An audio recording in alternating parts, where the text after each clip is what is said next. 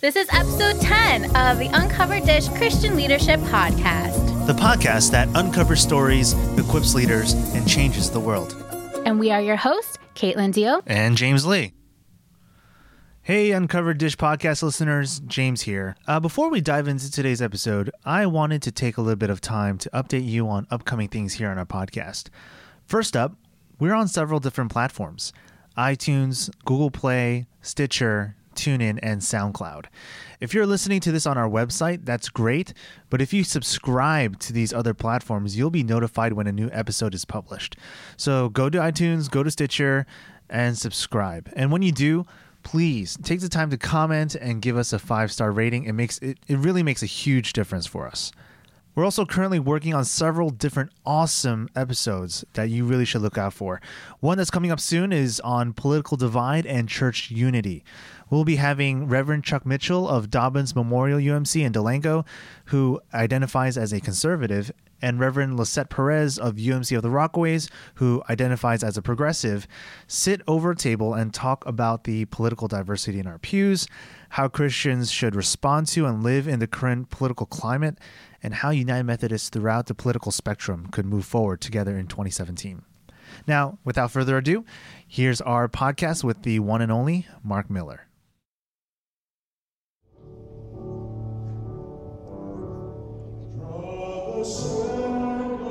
Mark Miller is one of the most respected musicians in the church world. He's currently the professor of church music at Drew Theological School, a lecturer in the practice of sacred music at Yale University, and the minister of church at Christ Church in Summit, New Jersey.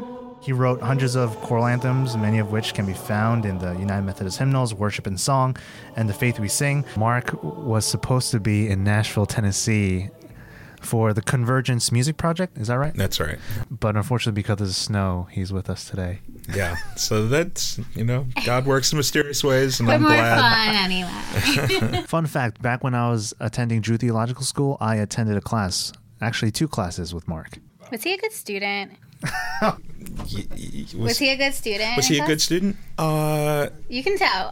We'll edit this out. I'm the juicy gossip. They're always looking for ways to get me. Well, I think he would send like weekly payments so that he could get a good grade. So the bribes worked, and no, James is an excellent student. He's one of those people you remember because he was so smart and engaged. And did you put an apple on your desk every day? I can see him like in the front row, hands folded. I sat in the front row in your class. I knew it. He was an awesome. You're a great musician yourself. Wow, you played, Mark. and that was awesome.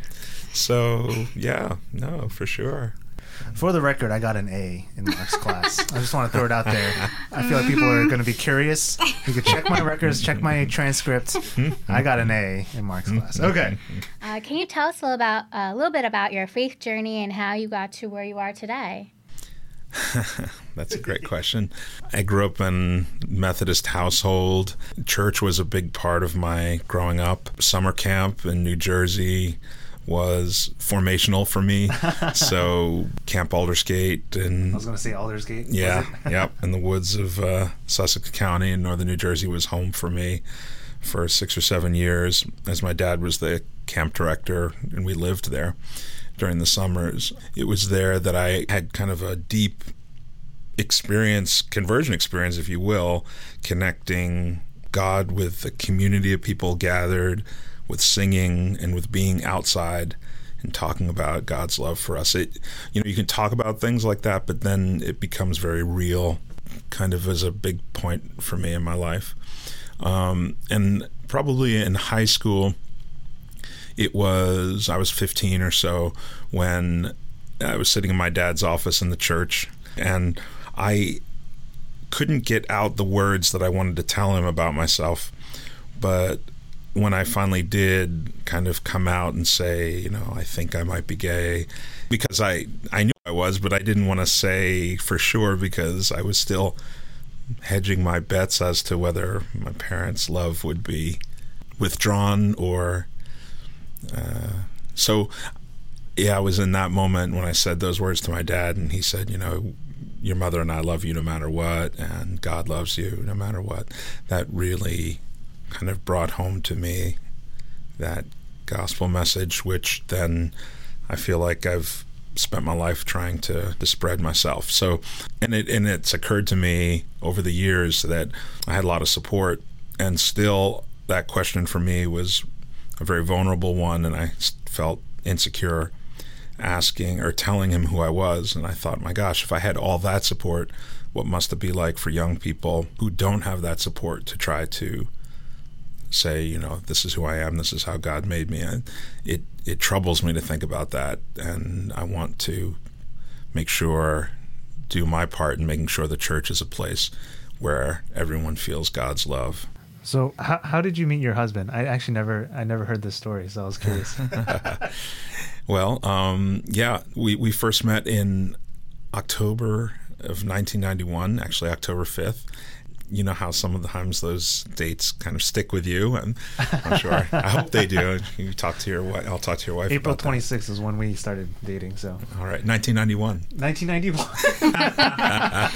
right before you were born. Yeah, a little after. Yeah. In diapers still. Yeah, so we met in New York City. I had just finished my course of study at Juilliard, and we just happened to meet actually in New York City one night. I saw him smile from across the street, and I thought, I want to meet him. And we started talking, and it turns out we'd both read the same book by James Baldwin in the last couple months of meeting each other, and that was a sign. We talked through the night. We met the next day. I went home to my roommates that day and said, you know, I met the one. My roommates were very skeptical, of course, saying, you know, you're 24, you don't know anything.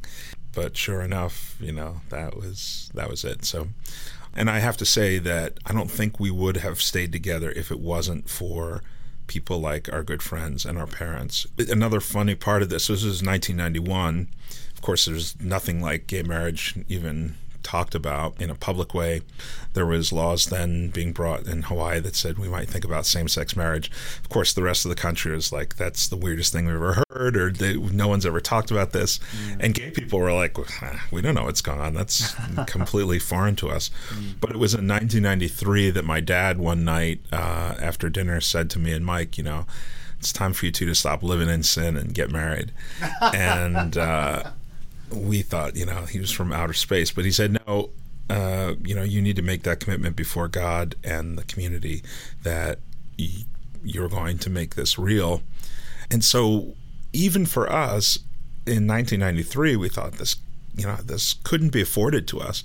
But my dad kind of laid out that it's not only afforded to you, it's your kind of responsibility to take this step. So we did in 1994 have a service of Holy Union. I mean, obviously it was not legal in New Jersey or the United States. So, but that for us is our, you know, June 25th, 1994 was our big service. And it was attended by over 100 folks who were our close friends and family. And that kind of set us on the course for where we are today. Wow. I mean, holding a same-sex union ceremony in a church is controversial today in 2017. I can't imagine what it was like in 1994. Was there any pushback or any negative response from your church? There were a couple church members who left in protest, thought it was wrong. But it was very new and different for any of us. You know, none of us had been to a wedding where two guys or two women were getting married. So it was our first experience, and I mean, I hate to say it was just as boring or regular or whatever as another wedding service, but that's what it was. So the issue of homosexuality has come up in the past several general conferences, and, you know, you directed music and you were a lay delegate at a couple of these, and, you know, how have you seen homosexuality being talked about at these events? Yeah, so General Conference, which of course decides the church law for the United Methodist Church, sometimes feels not so connected to local church. So sometimes it feels like, you know, the local church is going to kind of support the people in that community and General Conference is kind of a far-off place making pronouncements that can or cannot really have large effects on that community.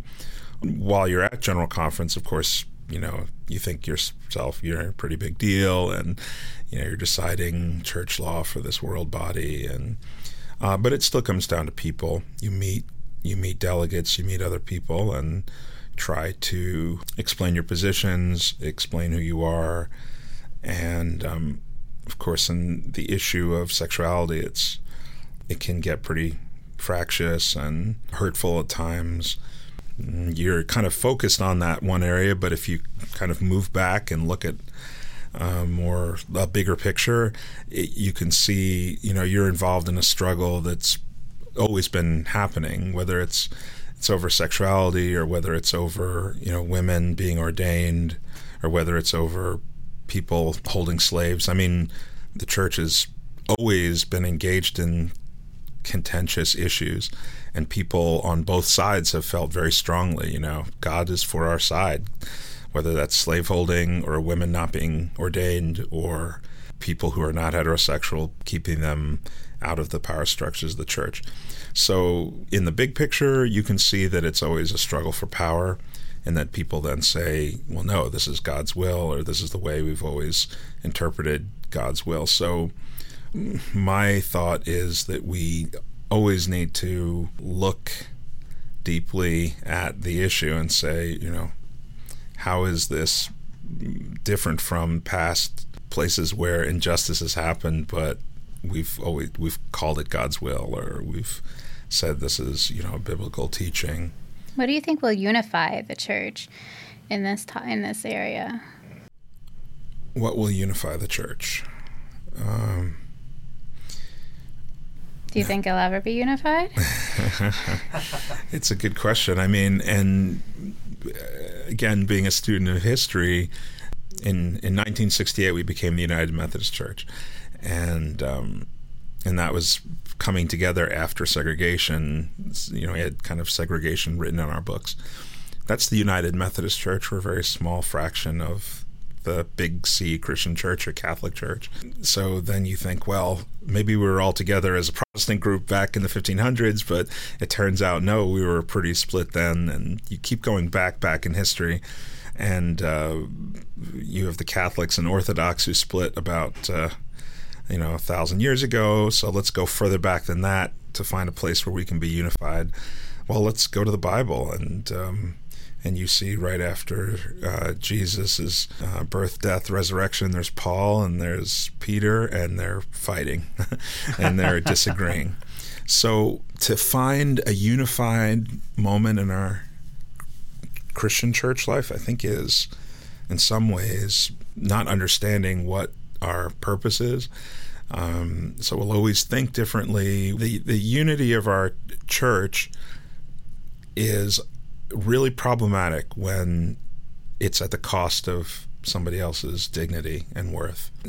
So I would say that, our church could find unity when everyone's respected and loved for who they are and are given that sacred worth that we talk about.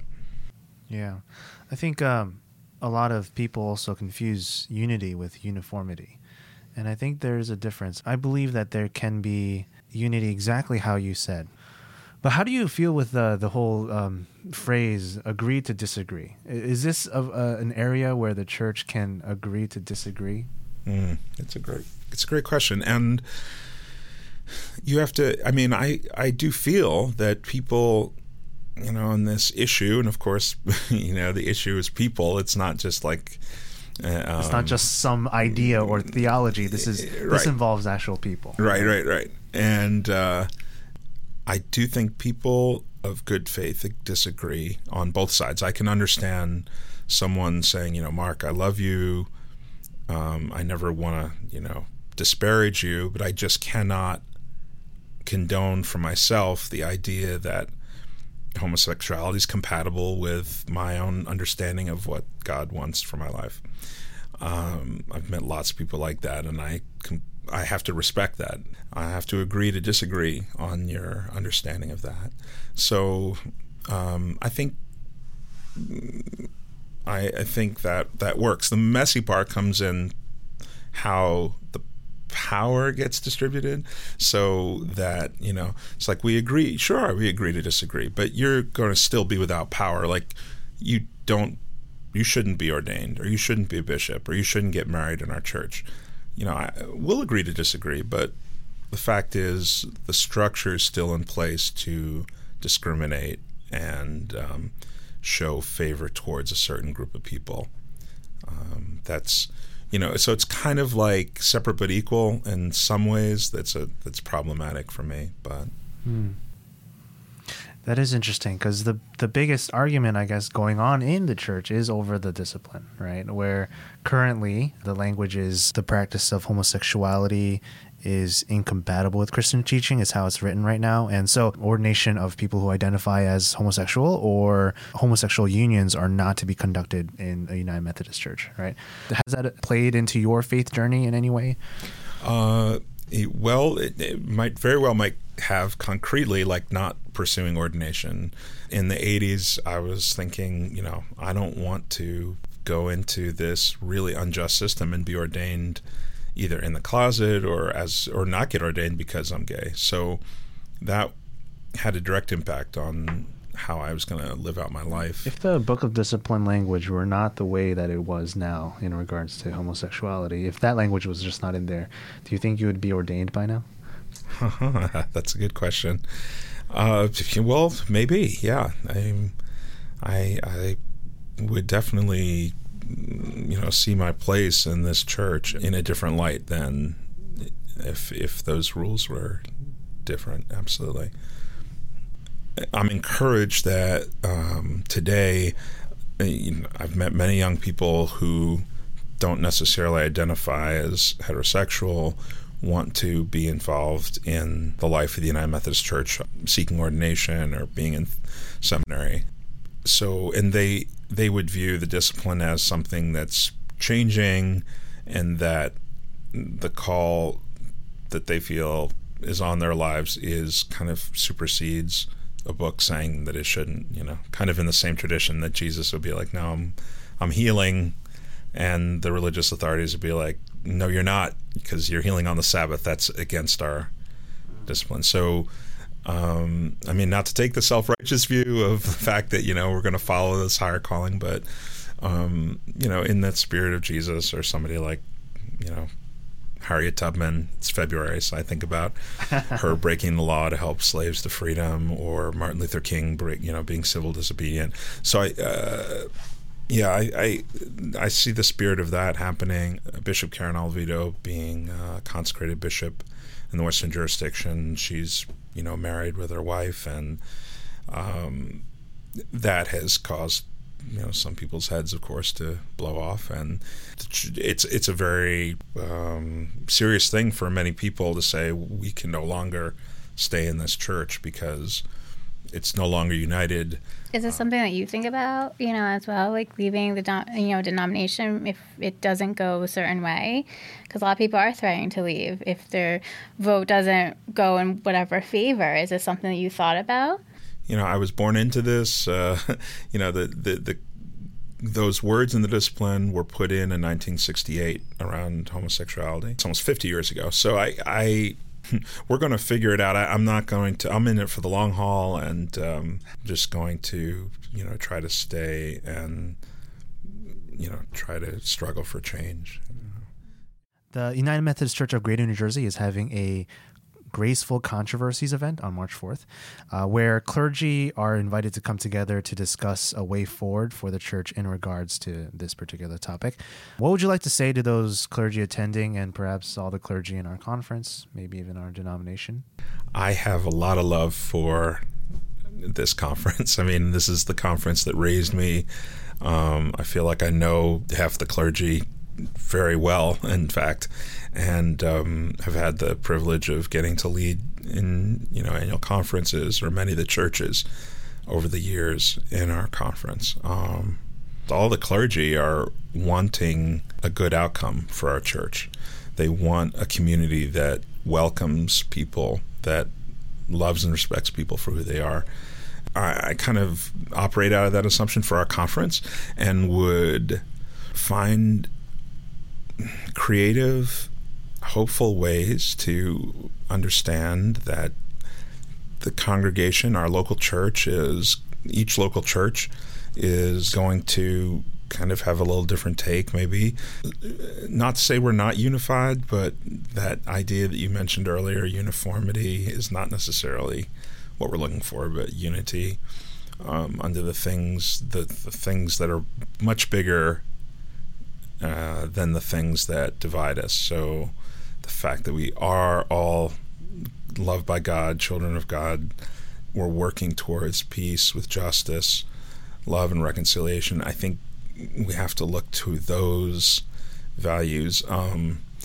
Some of us who have been in the struggle a long time, I'd say, are kind of tired about, homosexuality. Let's start talking about the heterosexuals. Come on. I mean, you all are you're in the majority. There's, so it does seem easier to like kind of pick on the people that are in the minority who don't have the power, and rather than talk about other issues that might affect all of us. So I'm being semi-facetious, but I think, and certainly people of a younger generation are kind of moving on from this topic that has obsessed so many of us who are now old. And so I think we need to really move on from this topic. And it would be great to watch clergy show some real leadership and understand that most of our congregations, most of the people in our country are moving towards a different place. So, and there are huge issues that are really concerning us right now. The one that I'm concerned mostly right now is how we treat people of other faiths, particularly our Muslim brothers and sisters who are really in a place right now that's very vulnerable, and it frightens me as a quote-unquote Christian nation what we could do to people of other faiths that might be in a very vulnerable place. I think we need to kind of reach out and protect those people when we can, and use our power and privilege as Christians in this country in a way that will really show what Jesus meant when he said, I was a stranger and you welcomed me. It's funny because that exact quote was mentioned by Reverend Joel Hubbard in our previous episode. I don't know if you know Pastor Joel Joel Hubbard? Just since he was in high school, yeah. Oh, yeah? Yeah. Get out. Yeah, you guys know each other. Yeah, and he was called Jody back then. Sorry, Joel. But I'll leave it at it. he was like 19 and I was 11, and he was playing football with my brother in high school. But his church in Bloomfield, Park Church, they made news because they started last year actually helping the resettlement of Syrian refugees, their church. His faith, his conviction was that he was called as a Christian to provide or lead or guide or love the least of these, right? To, as you said, when I was a stranger, you welcomed me, right? So Matthew passage, right? Yeah. Matthew 25. Although, I mean, you can look to the Bible for so much around how we welcome the stranger, or how we show hospitality. So that's kind of first on my list. I guess final thoughts. Anything else that you wanted to share? Like just throw out there to the world. Well, it's funny. A lot of my friends kind of have anger, righteous anger over these issues around how we get included. And I have some anger sometimes, but that's not how I operate. I can't help but try to see the good in people, and also come from a realization that someday, when I'm standing on the more conservative side and someone's trying to express to me, why can't you just open up a little bit? Our values will inform us, not kind of go against people and say that's a bad person, but to say, we're going to love you through this, and we're going to stand, but you won't stop us from standing up for who we are. The last thing is, you should know from my class too, that I like don't take myself completely seriously because, I'm not God or Jesus, and realize that humility and honesty and humor actually are good things to kind of hold in this debate. That's a good final thought. So do you have any gigs coming up? Yes, in fact, to celebrate Black History Month, I'm helping lead a concert called Let Justice Roll, which is going to be just an over-the-top, incredible kind of gospel celebration of a lot of my music involved. That's on Saturday, February 25th at Drew University at 7 p.m. at their concert hall. And then second performance, February 26th at Christ Church in Summit at 4 p.m. And we will be a lot of gospel artists and choirs and a band, and it's going to be a lot of fun. Sounds like it. Thank you. Awesome. So we ask every guest who comes on to the Uncovered Dish podcast to answer this question, and it's, if you had a choice of one food to eat for the rest of your life, breakfast, lunch, and dinner, what would that one food be? So as Mathis, we like to eat, so it's a hard question. Well, I guess my absolute favorite food is pizza. So when I think about my mom's homemade pizza, I could eat that for breakfast, lunch, and dinner. You've got a fruit in there with your tomatoes. You've got the protein. You got carbs. Toppings on it, because Joel, which is really funny, wanted garbage pizza, which is really interesting because you grew up together. He had a garbage pizza, which was everything: eggplant, pepperoni, veggies. I didn't know what a garbage pizza was until he explained it to me. He made it himself too, which is really interesting. We asked him, where do you get this garbage pizza you speak of? And he said he makes it. He's like, you make it. That's really interesting. You guys are friends. Yes. So any toppings that you prefer on your pizza? Well, I guess pepperoni. I'm with you. That's my ultimate as well. Thank you. Yeah, no, thank you for coming on the show. So again, that was Mark Miller. You could find his information on markamillermusic.com, or you can email him at mamiller@drew.edu. Great. Thank you, Mark, for being on the show. Thanks, you guys, so much. Thank you. Thank you again for tuning in to today's podcast. If there are any topics you'd like us to uncover or any comments for us, you can email them to podcast@gnjumc.org. We will be posting a new podcast every other Wednesday, so if you enjoyed what you heard, be sure to give us a 5-star rating on iTunes and subscribe to be up to date on the latest episodes. We'll talk to you soon.